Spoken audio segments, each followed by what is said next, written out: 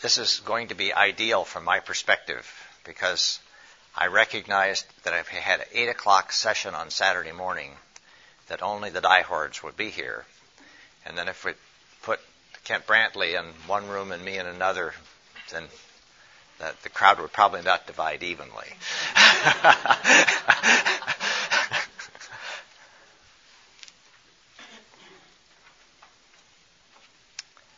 Well, I show it being 8 o'clock.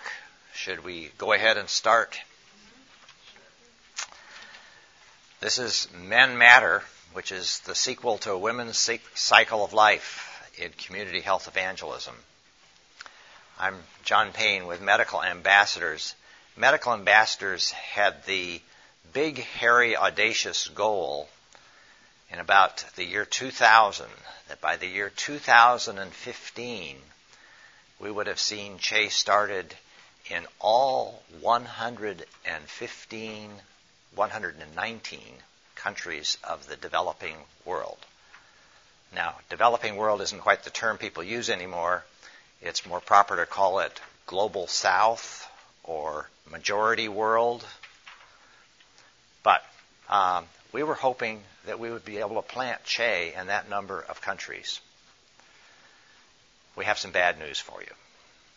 It's 2014, and we've got less than 2 months left, and Medical Ambassadors only has paid staff in about 41 countries. And they've been able to train staff from other missions in about 40 more countries.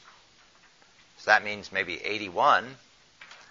But the staff that we have trained in other places have trained other people.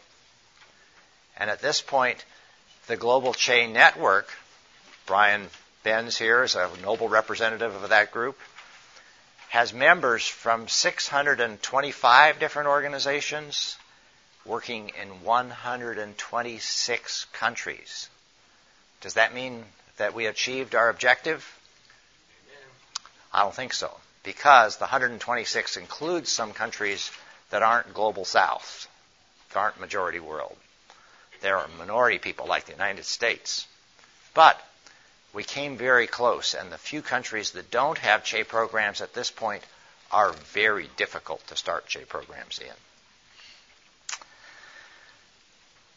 Now, first of all, let me get a feel for the audience here. What does the word a rhetorical question mean? A question that needs no answer. I've got a little secret for you. All my questions need answers. So I really want people to interact and talk back, because otherwise this is going to be a little different than what I'm used to. Normally, if we had a crowd like this, we'd have the chairs set up in a circle, and I'd be sitting down, but because of PowerPoint kinds of things, we need to do things in a somewhat different fashion. But we still want this to be very interactive. So if you have a question, stick your hand up here and we'll stop and answer your question. And if I ask you a question, stick your hand up and speak, because I don't want to hear myself talking the whole time because I am very boring.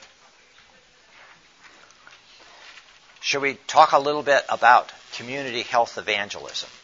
Community health evangelism. How many of you have been through the training of trainers, level 1 training for community health evangelism?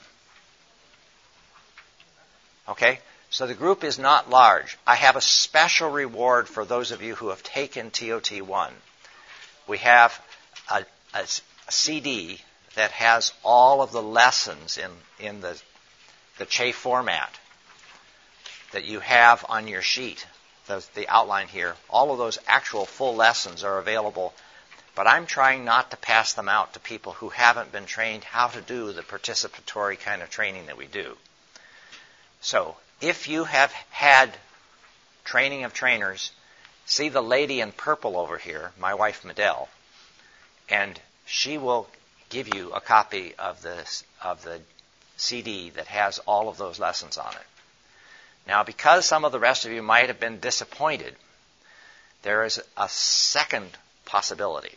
I've brought along the Bible story and questions that we use for the spiritual part of community health evangelism that isn't taught in quite the same format. It has instructions on the DVD and over 650 Bible stories with story-specific questions. So that's something that we'll give to you for a price. The price is we need to have you put your signature on our sign-up page, which means you'll have to throw away our mailings for a while until we get tired of sending them to you. Should we talk about what community health evangelism actually is? CHE is a strategy for individual and community development through training that is both spiritual and physical. It's something which has various different elements that can be used. One of those elements is Women's Cycle of Life. Women's Cycle of Life was really needed because women around the world are often not given a chance to speak, are not given any importance whatsoever, and they live life in the shadow of the men who dominate them. Women's Cycle of Life has everything to do with a woman's worth in the sight of God. It has everything to do with family relationships, with their children, but also with their husband.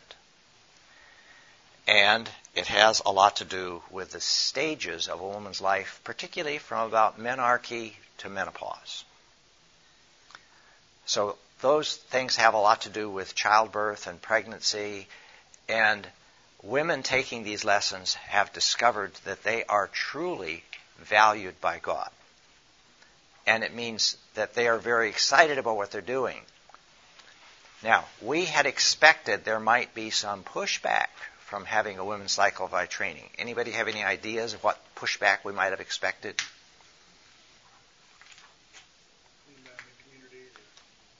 The men in the community might say, what about us? Actually, we didn't get as much of that pushback as we expected. The reason we didn't is because men were very pleased with what they saw happening in their family. They were finding that they were in a position where the house was cleaner, the food was better, their wife smelled better, and their children were better behaved, and they said, this women's cycle of life is good stuff. Don't leave us out. And that's where Men Matter came in. But before I talk about how that all happened, I think it's important for us to go back and get a little of the history of medical ambassadors. Medical ambassadors started off as a true worthy participant in the Global Missions Health Conference, because we did clinics around the world. The one difference is the clinics we ran were primarily staffed and led by national physicians who were Christians rather than by U.S. missionaries. We thought if we could give extra funding to these people, that they would be more effective in a holistic sense wherever they were serving. And it worked really well, with one possible exception, and that is that we started seeing that people with worms in their stool and distended bellies would be treated and get better, and 4 months later, they would be back with their belly beginning to swell again and more worms in their stool. We said, now, this may be a good thing because this gives us another chance to present the gospel to this person who is returning with a recurrent infection. But we had to wonder whether that was really God's plan or not. So we began looking around for ways that we might do more preventive training. The difficulty is that much preventive training, at least from my medical school kind of background, was a public health officer who sat behind a desk and had very little contact with actual patients. So, given the fact that you didn't have contact with people, you couldn't have an influence for Jesus Christ, and what good were you? Then came a man named Stanley Rowland. Stan Rowland had been working with the Agape movement and Campus Crusade. There's a handout back here if you'd like to pick it up. Stan's discovery was that if you, instead of doing prevention training yourself, you trained local villagers to be the people who went hut to hut talking about preventive medicine, you could train them to be the people who talked about who Jesus Christ was and what he meant to individuals in the process too. And that meant that you had a powerful combination. He was very excited about it and began teaching other groups outside of Campus Crusade, and one of the groups who discovered him was Medical Ambassadors International. We had trained in several parts of the world when the Agape movement of Campus Crusade decided that it was time to close that chapter of Campus Crusade's life. And Stan was looking for another mission to join. He approached Medical Ambassadors and said, if you are really excited about community health evangelism, I would be willing to come and be a staff member with Medical Ambassadors doing this exclusively, provided Medical Ambassadors will focus primarily on community health evangelism and not spend so much of your resources on the clinics that you operate around the world. Well, imagine yourself being one of the physicians working in these clinics around the world. What did you think of community health evangelism now? Well, there was some pushback.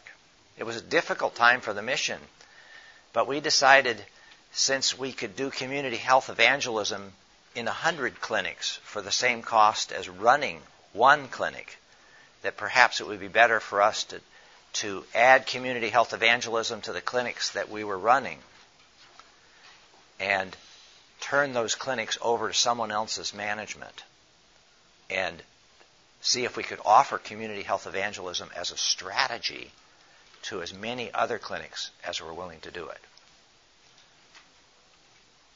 So, that was our plan. The difficulty with our plan was that community health evangelism does have some flaws. I was once told by a missionary who was working in the city of Addis Ababa, says, I really like Che. It just sounds like that is community health evangelism. It really sounds like a great idea, but I don't think it's going to work here in Addis Ababa. The reason it's not going to work is it requires people who are poor, who are scratching for a living, to volunteer their time without being paid a red cent for the things they're doing. I don't think that's going to work here in Addis Ababa in the slums of the city. Does he have a good point? I think he does.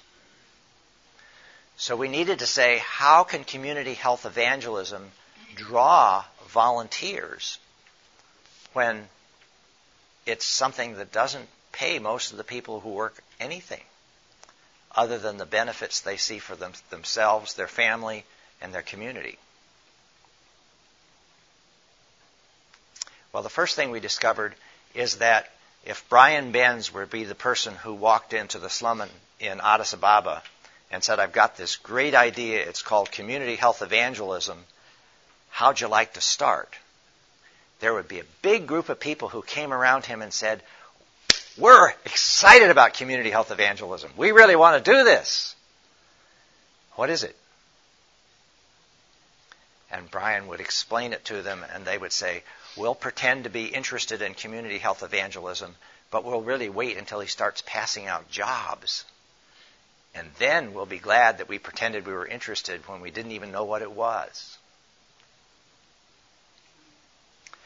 So we found that if you're going to start community health evangelism, you have to look first for a local champion in that community who's going to be the person who's going to say, this is something that I believe can work, and I'm willing to recommend it to people who respect me in my own community. The next thing that we found was a helpful thing for getting volunteers is that we discovered any program owned by medical ambassadors was never going to be sustainable. We had to make them programs where the community felt its own leaders were in charge, and that meant they were making the decisions about the community chose the leaders, and then the leaders chose the people to be trained to go house to house to talk about the programs chosen. They had to choose the things that they were going to do, where they were going to do it, when they were going to do it, and where they were going to get the money to do it with.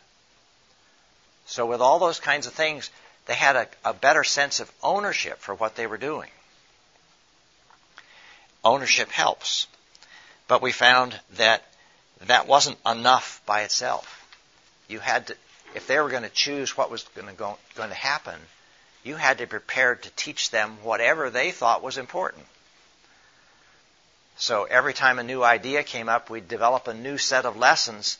And now if you look at the new Che Lessons DVD that was started being distributed on Wednesday, I think, that Che Lessons DVD has over 13,000 files on it. Now some of them are duplicate copies of the same lesson, but it is a huge number of different lessons that are available.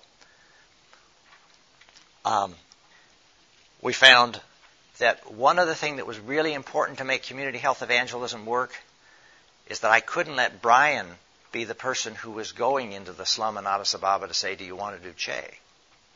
Community health evangelism. Because the moment people would see Brian, they would say, money. But if it was another Ethiopian who came in, they would say, I wonder if this Ethiopian has Brian behind him. But it wouldn't be quite as bad. And the more steps the Ethiopian got away from the Westerner, the more likely it was that people would say, this is really something that we need to choose to do or not do. No one else is going to pay us to do this. Medell?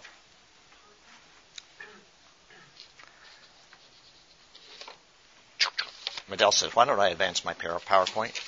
Guess what? We don't use PowerPoint very much around the world. So we could choose local champions.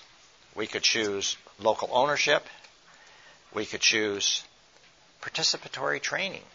Instead of telling people what was true, we could ask them what they thought was true.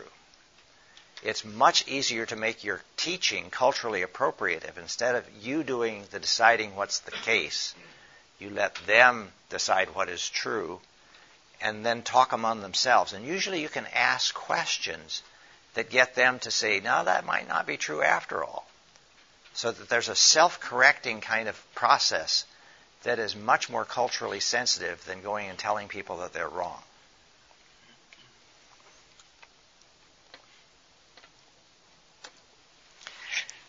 We talked about the diversified lessons. We've talked about keeping foreigners away. But we still had a problem. We were doing all these things, and it was still hard to make community health evangelism have volunteers that would be sustained, particularly men. Men are difficult to motivate because they have this sense of responsibility that says, I need to raise enough money to support my family. In some cases, men would say, I need to raise enough money to support both my family and my habits. So it was a situation where men weren't always very reliable in the way they spent the very little money they had. But they were less likely to volunteer on a long-term kind of basis. So we started looking for saying, what can we do to make them a little bit more likely to volunteer? And one of the things that we discovered is that if people do things for a physical objective, they are much more likely to say, I need to be paid. If they're doing something as a spiritual ministry or a call from God, then it becomes more likely that they're willing to volunteer. We have worked very hard on keeping the balance between physical and spiritual something that is carefully maintained. We've had more places where they got too involved in the physical and not enough involved in the spiritual, but we've had some where it was the other way around. If they're only focusing on the spiritual, non-Christians go to sleep. And they aren't interested anymore, and you become a group that's talking to Christians only.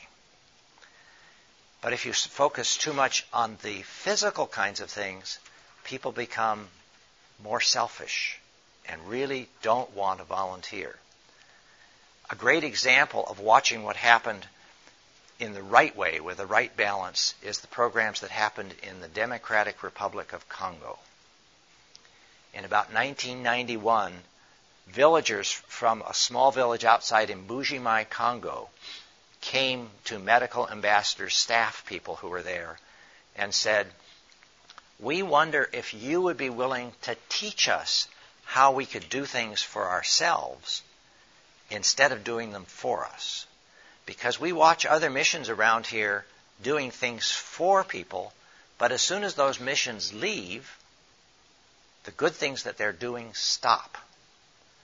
So if you'd be willing to teach us how to do something for ourselves, we think we can keep it going ourselves." And the medical ambassador staff said, "We'll be willing to do that for you on 2 conditions. One of the conditions, you need to have your own leaders be in charge of what happens. The second condition is this needs to be a program that is a combination of physical and spiritual development." And I have been to that place in Congo. They do the spiritual development in a way that is really fun, imaginative, and draws people in. And they do the physical parts in a way that people can see the benefit. They're very excited about both parts of things. You can't get them to say which is the more important. Well, the first village that started doing community health evangelism there chose some projects for themselves. They chose, we're going to do improved sanitation. We're going to clean the water that we're drinking. We're going to improve the agriculture. We're going to dig pit latrines. And within a year, when other villagers would walk through this village, they'd say, "What's going on here? Something's different in this village. The children look fatter than our village. And we see no flies on their faces. What's going on here?" And the first villager said, "It's called community health evangelism. It's not complicated. We'd be willing to teach you." And the other villagers would say, "Oh, would you?" And they would say, "On 2 conditions." So within 6 years, the one village that was doing community health evangelism there became 56 villages doing community health evangelism. And we were really excited, but God had something to show us. Because civil war broke out at that point, our missionaries were evacuated along with every other missionary in the country. And for 4 years, we didn't know if the money we sent in to support trainers there was going to community health evangelism or was going to revolution. At the end of the 4 years, peace was declared. The missionaries went back in, and we discovered that of the 56 villages that had been doing community health evangelism, after 4 years of a lot of it hiding in the jungle while the armies marched back and forth across their towns, there were 113 programs that were still going. So we were hopeful. One of our supporters said, "It really doesn't matter how many people are using your strategy. What matters is whether there has been transformation happening. That's both physical and spiritual. And if you measure it yourself, you will not be believed." So he said, "I suggest you send in outside experts, and I think you should send outside experts enough that I will pay for them to go." Well, we couldn't very well say no under those circumstances, so they asked Dr. James Engel, who'd been studying spiritual development on mission field settings around the world for 30 years as a missiologist. That's a person who teaches missions in seminary. And they asked Dr. Terry Andrews, who is a pediatrician working with World Vision in Nairobi, will you come measure the physical impact? Dr. Andrews agreed as well. They both brought in teams, and Dr. Andrews said, I'm sorry, we've got a problem here. Many of the villages doing community health evangelism did not write down baseline data when they started, so it's harder for me to tell you what kind of change has happened. I'm afraid the best thing we can do in this situation would be a cohort study where we randomly choose villages that are using community health evangelism as a strategy and compare them with villages that are not using it. So they chose 35 villages, and they went and looked at those villages. The villages, what they did is they took the villages and went to the public health department and said, what is your infant mortality rate for X village? And they found that of the 35 villages they chose, the infant mortality rates in the places using community health evangelism were 1/2 what they were in the places that were not. And Dr. Andrews said, this would be better if it wasn't Congo, because nobody respects the health statistics of the health department in Congo. It's no better than any of the rest of the infrastructure in this country. So they said, let's do a different way of doing this to verify it. We'll go measure how big around the mid-upper arm is in every child in these 35 villages that's between age 1 and age 5. That's because there's a good British Journal of Medicine study that shows that any time during that age range, if a child has less than a 12-centimeter circumference to their mid-upper arm, they have a 98% chance of being malnourished. And if it's more than 13 centimeters, it's less than 50% chance of being malnourished. Simple measurement, all the children in all these 35 villages, and they found that malnutrition was half as common in the places doing CHE. And Dr. Andrews said, I think there's a difference. She's later told us in person that it was very obvious that there was a big difference in the villages just intuitively, but it was a little tricky putting a number on it. When Dr. Engel stepped up to look at the spiritual side of things, he says, well, I know the district where these CHE programs were happening started off with 2 evangelical churches. One was Mennonite, one was Presbyterian. They had taken 20 years to plant. He says, now 10 years later, I look at these same communities, and there are 48 evangelical churches, not just of those 2 denominations, of other denominations as well. So it says that would be a good sign, but I know that people sometimes go to church and don't really get changed as far as who they are spiritually. So let me ask some other questions. And he asked 5 questions. One question would be,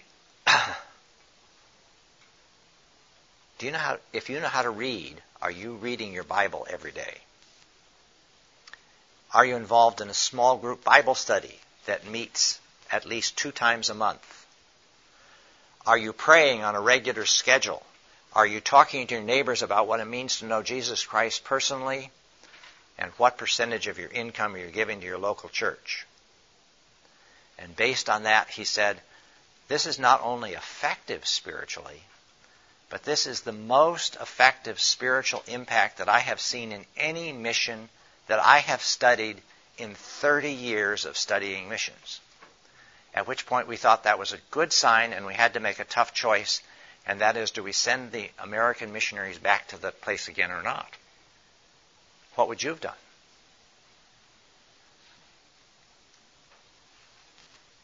We chose not to send them back. We continued to support the nationals who were there, and we sent that couple to a different area. I've been back to that same area to see what is happening. And when I was there in 2012, the villages that had been 113 11 years before were now 609. It's almost 700 now. So it is possible that things can be sustained and maintained, but it takes that balance between physical and spiritual. Another way of helping programs be sustained would be to focus on disability. I would not have believed this when a group that focused on disability in Ethiopia. You notice a lot of my stories come from Africa. That's because I lived there for 4 years. But there are stories like this that can be quoted from other places as well. The disability people came to us and said, we think that if you were to offer training in disability, people would choose to do things that empower the disabled people in their community. And I said, we'll try it, but I bet you people are going to want to keep on focusing on the things that benefit the well, because the well are the people making the decision. And they did the training, and people got very excited about disability, and disability has been another thing that has helped sustain interest in community health evangelism in that place. There's something about honoring the people who are regularly dishonored in our society that has a way of God's moving in and motivating the program to be special. What happened here?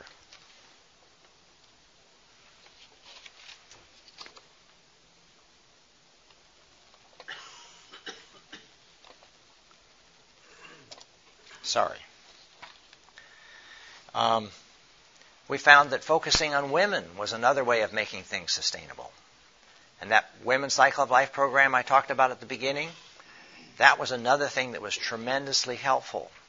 Because in general, women have been much more willing to volunteer extensive amounts of time over a long period of time than men have. So having specific training for women has been a huge help to making medical ambassadors and community health evangelism, volunteerism sustainable. So that's another thing that has been a big help to us. But some of the women who were involved in the training in Ethiopia said, that may not be all there is to it. So let's talk a little bit about Women's Cycle of Life before I go on to Men's Cycle of Life. Programs that were in Haiti and the Dominican Republic said, we'd rather not even call it Women's Cycle of Life. We'll call it Family Cycle of Life, and we'll include men's training as well so that the men won't be left out.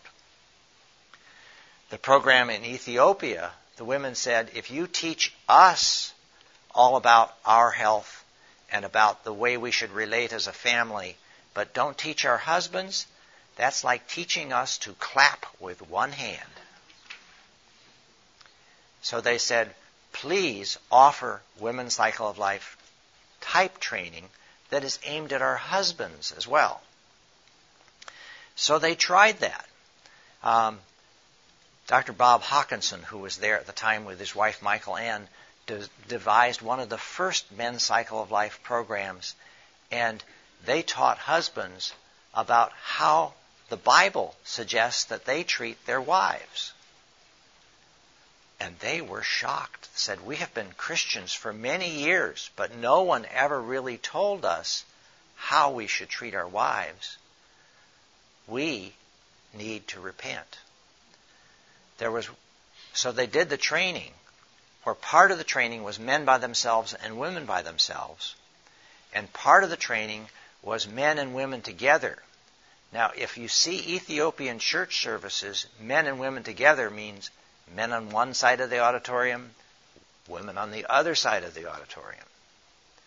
But what happened in the Ethiopian training is they put husbands and wives next to each other. And as they went through the training, one of the particular husbands who felt very convicted by what was being said stood up. And he went to his wife and kneeled down in front of his wife and said, "Wife, my dear, I have treated you badly for our whole married life. I have not honored you the way I should honor you.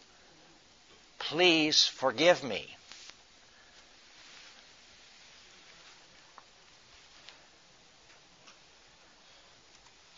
And this is what happened. This is the woman putting her hands on her husband, saying, "My dear, I forgive you." Now that's not an easy kind of thing, because after 30 years of being mistreated, to say that one apology makes it all better, one apology does not make it all better. But one apology is the first step in a right direction. It's the kind of thing we hope to see happening through men's cycle of life. Now, I have given each of you a copy of the curriculum. Whoops. Let's go back again. The curriculum we have is divided up into different areas. There's area about men's character, and there's area about the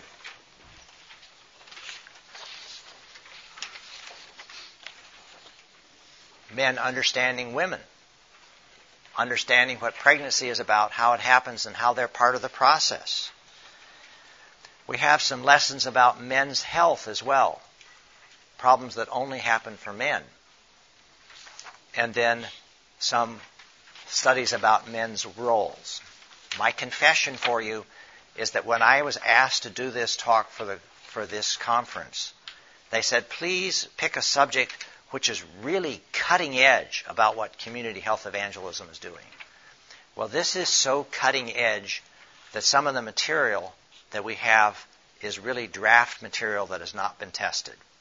My confession about the stuff about men's health is it's aimed at people at a nurse practitioner level. And it probably needs to be simplified a great deal before it will be really usable in different village kind of settings. But it's the sort of thing where we've developed it. If you're a member of the Global Chain Network, you're able to get the lessons DVD, and the new DVD that's just been distributed has the same material on it that we have here on the CD, except that it doesn't have some of the things that are on this CD, because what we have on the CD includes some things that are really too draft to go on the material that's distributed around the world. But if you've had TOT1 and are willing to sign up with Medell afterwards, she'll be willing to give you a copy of the draft version of the men's cycle of life lessons. Questions?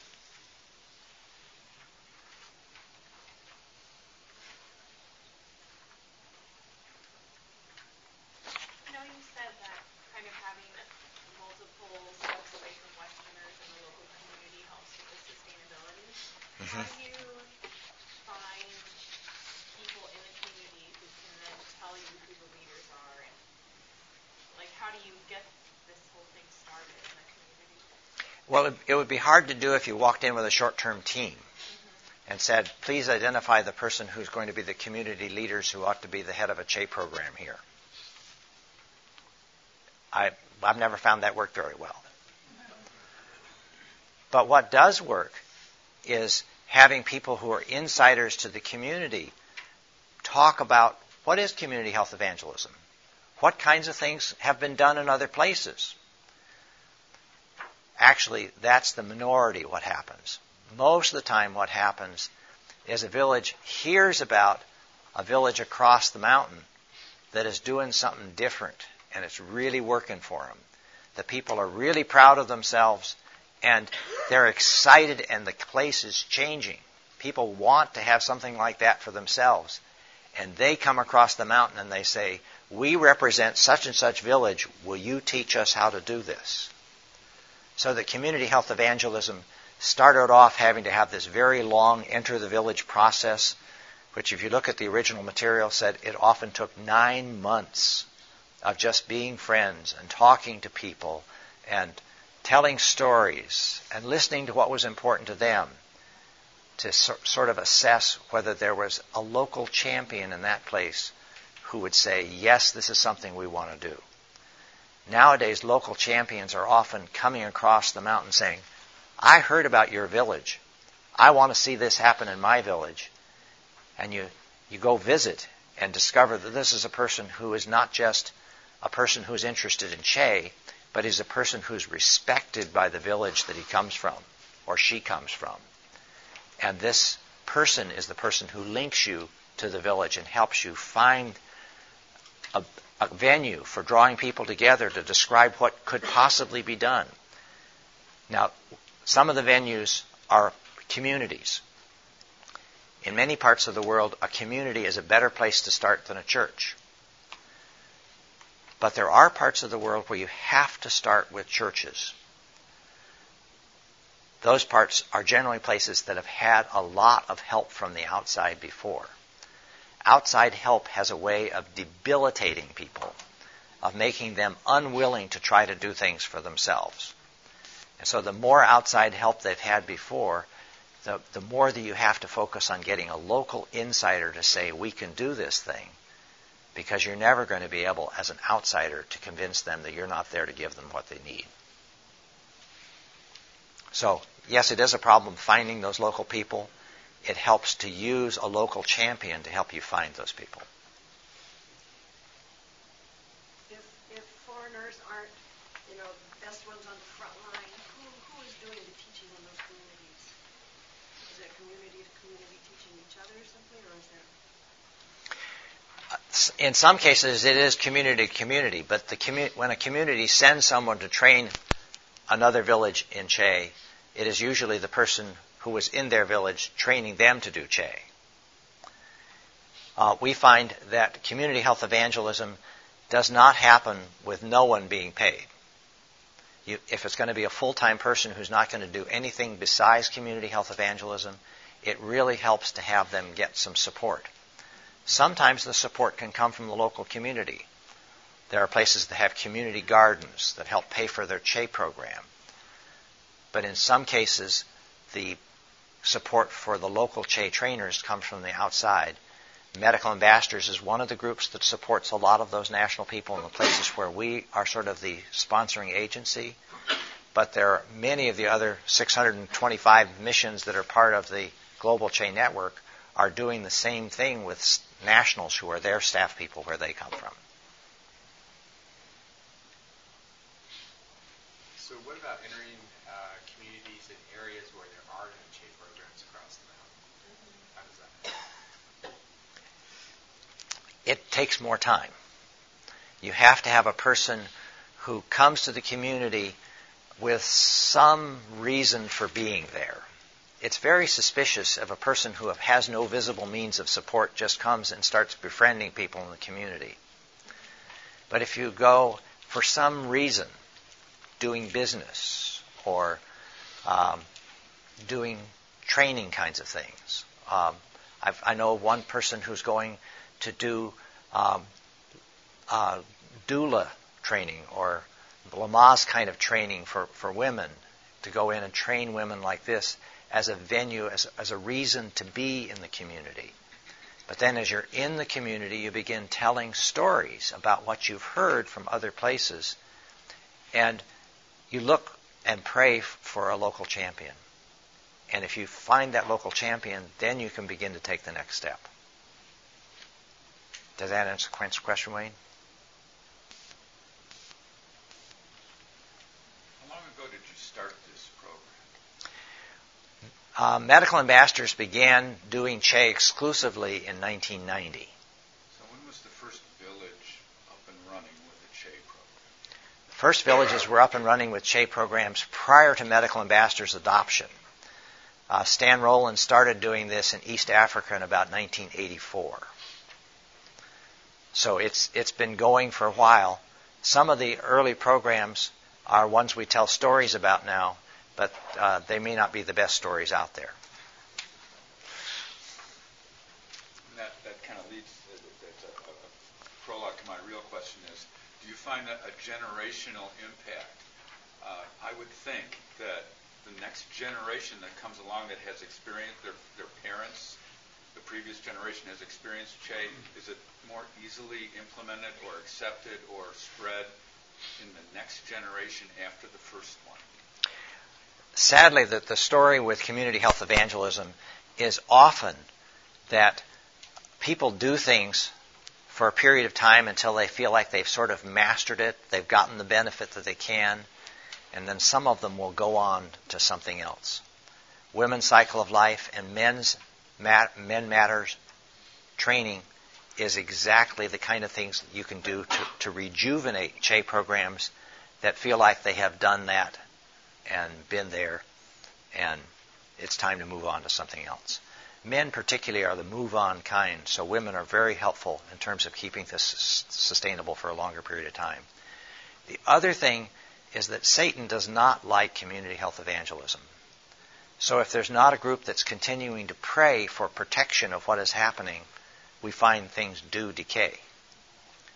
Another thing that is very helpful is that if you have a group that is constantly praying for what is happening, that happens less, and it keeps the balance between physical and spiritual things better.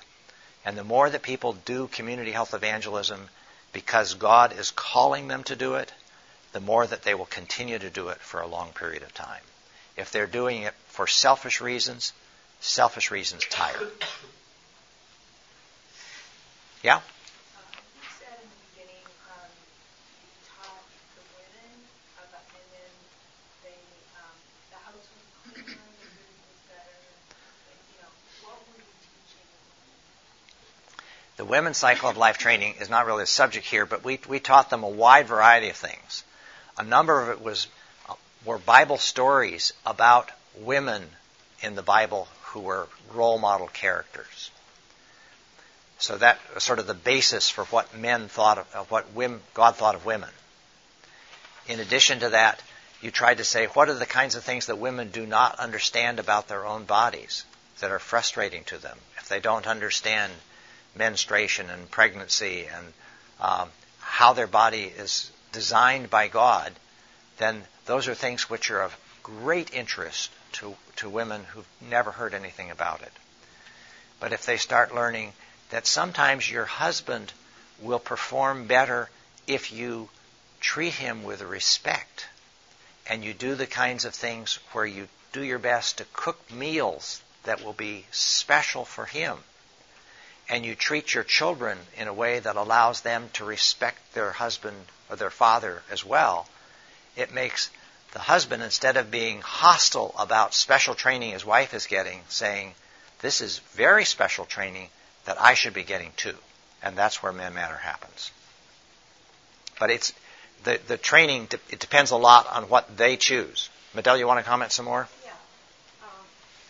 Come here so people can hear you talking. Stand next to me. Other kinds of things for the Women's Cycle of Life would be hygiene. I got to interview some women in Ethiopia who had had this training a year before and asked them how have their lives changed. And they said, we didn't know soap was for hands or for bodies. We thought it was just for washing clothes. Or they had a tradition, and their mothers were teaching them that if you had a baby, you can't wash your hands for 6 months or it'll hurt that baby. So you imagine what that does. So that was an enormous lesson. Everybody I talked to, of about 12 women, all said, oh, we're cleaner, we're healthier, we're not spending so much on medicine. It had all these ripple effects because they washed their hands. So a lot of things. And then the fact that God is the one who writes the stories of these women in the Bible. God is the one who's writing your life story, the same author. And that was big for them, just the worth. So those spiritual lessons were enormous, and the physical lessons were enormous to them as well. Thank you for asking a question. It got the real authority up here. So this is kind of a follow-up to what you were saying. When you do have a cultural practice that is a tradition that leads to negative or poor sanitation, how do you convince the people that, washing your hands and washing your body after pregnancy, and how do you convince them that that's a good thing to do? You have the advantage that many people know that Western medicine does have some advantages, and that they have seen people who have been to Western-style treatment clinics that had good results. So you have a little bit of credibility from rumors about what they do in the West. But a lot of the credibility will come from saying, people will not believe anything until they've tried it and see whether it makes a difference. And it's sometimes difficult to get that early adopter to be the person who will try the thing that is different. But what we find is that the people who are willing to try and suddenly have better results become people who are change agents for the community, and something that's tried on a very small scale to start with, when they see a child not having a single episode of diarrhea for a 3-month period, they say, what's going on here? And that's the kind of thing that happens over time. Other questions? Medell? Stand next to me if you're going to talk. They want to record it. Oh, we have some really practical, visual kind of lessons. Hand washing is one. We'll put basins out front, put chalk on people's hands standing there, and one person just dips their hands in the water. How clean is it? The next person washes like this and wipes it on a towel. How clean is it? And then soap and a brush. And they learn. They can see. So some of those things help people change the culture. Okay. I was just going to ask you, I'm currently in the inner city. Has there been any domestic application of this, of the women cycle and the Men Matters curriculum in the inner city? Men Matters is so new, I don't know whether it's been tried in urban slums or not. Women's Cycle of Life certainly has. I can't tell you as many of the stories, though, because I haven't been directly involved. But I would say that one of the problems we're having with Women's Cycle of Life right now is the people are so excited about implementing Women's Cycle of Life that they'll do it when they have not had any training in how to do community health evangelism, how to do the participatory training. And as a result, you'll have a short-term team that will go over and very excitedly teach Women's Cycle of Life. And our experience has been the people are very excited during the training, and a year later, nothing is different. So in order to make things different, you have to have local ownership. I'll be back to you in just a second. Is there any... How do you get men to be interested in a program like this, other than the effects that they've seen in Women's Cycle of Life? I don't know. In other words, men as a whole are not as kept in the dark about what's going on in their life. But when they see their wives just growing like a flower, they say, wow, am I missing something? And then they become much more interested. So it's possible that people will be interested independently. Where I think there is a big opportunity for potential short-term teams in the future is because so few places around the world know anything about Men Matter. It's this kind of thing where you might be able to add something to CHE programs and other places to add a new dimension to what they're doing so they become programs that are still going in 20 years. The thing that amazes me about the programs in Congo is that they were more vibrant now than they were 20 years ago. But the reason is they have very remarkable leadership. They have wonderful amounts of focus on prayer and a person's walk with God. They've been planning churches like crazy. And when you have that vibrant spiritual element to what is happening, the sustainability of the program is much higher. I came in a little bit late, so you might have discussed this already. I just wanted to ask if it deals with intimate partner violence, domestic violence at all, and if you have any data around that. Because I know in Ethiopia, for example, there's some villages that have 60%, reports of 60% violence from women in the past 12 months, and 90% expect their husbands to beat them if they've overcooked their food or some of these things. I'm just wondering if you have any experience with that. Yes, domestic violence is very much part of what we talk about how husbands and wives should relate to each other by biblical principles. We always have a problem when we start talking about behavioral norms when we are seen as people who have a different culture and therefore different expectations, and what we're talking about applies to us but doesn't apply to them. That's why we have to say this is not what the West says about spousal violence. This is what the Bible says about the way you're supposed to treat your wife. So that's the way we have approached it. And yes, indeed, domestic violence is a huge issue and one of the big attracting factors for both men and women's cycle of life. You had said earlier about somebody getting into the community as a doula, and I'm going to assume that person was a woman. Yes. How receptive are the men to getting engaged in a program like this when the person that they're contacting is female? Men Matters is generally better taught by men. Worldwide, many of the trainers of community health evangelism are men. So we've actually had more problems teaching the women's cycle of life than teaching Men Matters as an addition to women's cycle of life.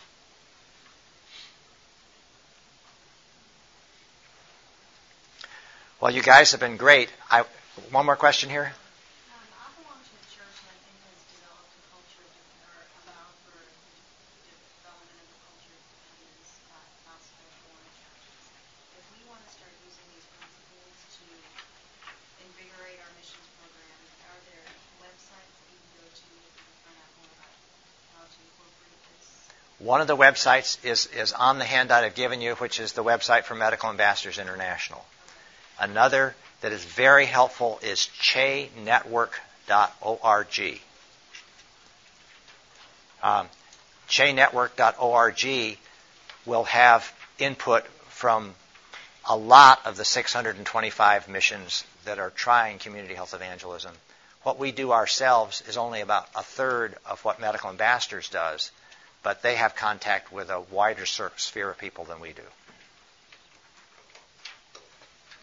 Well, this has been wonderful for me. Now I have a bribe to offer you.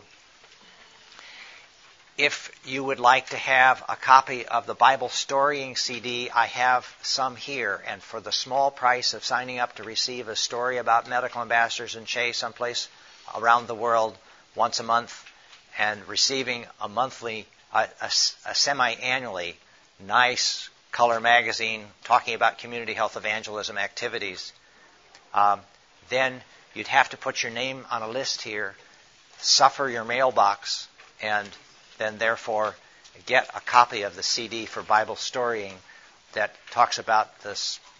There's about 750 files on it, but it's probably only about 600 unique Bible stories. I should tell you one thing about the Bible Storying CD. The Bible Storying has a terrible underbelly, and that is if I tell people some really clever questions to use with a story, people will often remember the story and the fact that there were clever questions that went with it, but they won't repeat the story because they can't remember the clever questions, and they don't want to ruin the story by not having those great questions to ask afterwards. So they keep their mouth shut. So we've used some of the disciple-making movement questions that they have used in their Bible stories to create a set of standard questions that can be used on any Bible story.